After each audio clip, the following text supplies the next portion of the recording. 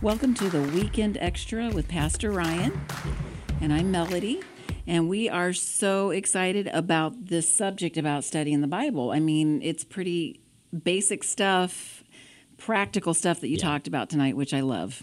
So, hit it. Yeah. So we were talking about, we kind of dove in pretty heavy on the practical side, right? Just on how do we, I don't know, my heart with our conversation this weekend was really to make it doable. Like, man, you can start somewhere, you can mix it up. One of the things that somebody brought up to me was kind of, what does this look like in community? Right. Like we're, of course, individually reading the Bible and we're learning stuff, and that's good. But sometimes we have built-in community, we have friendships. Life groups Are huge, right? And so what does the Bible actually look like in a community setting? And I think it's best there. I do too.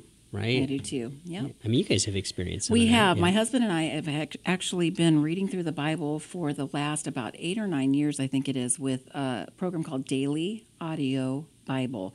You can download it on your phone, and you take a portion of the New Testament, Old Testament, proverb, and a psalm every day. And actually, who started it was, he used to be a Nashville producer. He used to be a producer, a music producer, and he just wanted to read through the Bible with a friend. Yep. And it's now all over the world. That's amazing. People are reading the Bible all over the world in community together. So if you're wanting to read through the Bible, that's a great resource. There's a ton of other resources out there. Yeah. I love that. I love the audio, though. I mean, the simplicity of just pushing play and listening. You have to make sure you're like engaged. But, right. But listening is so simple, right? It is. I mean, you literally just push a button on our phone, and I used to have the CDs and put them in, but now you can because just you're old. Because I am old. Yeah, evidently I'm old now. CDs are old really now. Anyway, you were talking about another resource. Yeah. The Bible Project. If you haven't checked out the Bible Project, you got to Google that and look at the website. There's these unbelievable short videos that help you get, especially if you didn't grow up in the church, you're not familiar with the Bible. They give you the big picture view in a very engaging, simple, cool cartoon animation way. Yeah. It's phenomenal. It is, isn't it? I mean, you could sit there and spend 7 minutes and get your mind around one book of the Bible. You really could. You know, yeah, and it's very well done. Recommend it highly. Poke around there. I think it'll inspire you to read the Bible more. I always love it. Great. Yeah. And I love that you kind of freed us up as a Grace Church family tonight of it doesn't have to look the same. You don't have to have that guilt. God is not a God of condemnation. So if you're feeling condemnation, I feel like that is completely from Satan. If you're not like, okay, I'm not reading for 15 minutes and on my face praying for 20.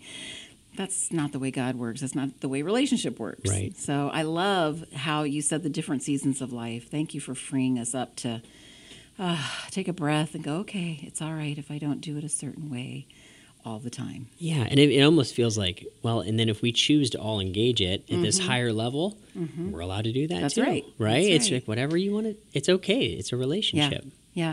And it's funny because my husband is very intellectual. He can study details, minute details, and I'm like, I'm more of a general person, and God still loves me the same, He loves my husband the same. So it's all right. We have different personalities and gifting. So I love that. Do you want to talk about what's coming up this week at Grace Church? Something really, hold that up. Really amazing. We've got Bible camp coming up here immediately. Mm-hmm. And so the two big things, of course, to keep on our mind here is to make sure to invite friends and neighbors in our community. There's lots of people that could benefit from being a part of Bible camp, friends who are disconnected from a Bible-believing church.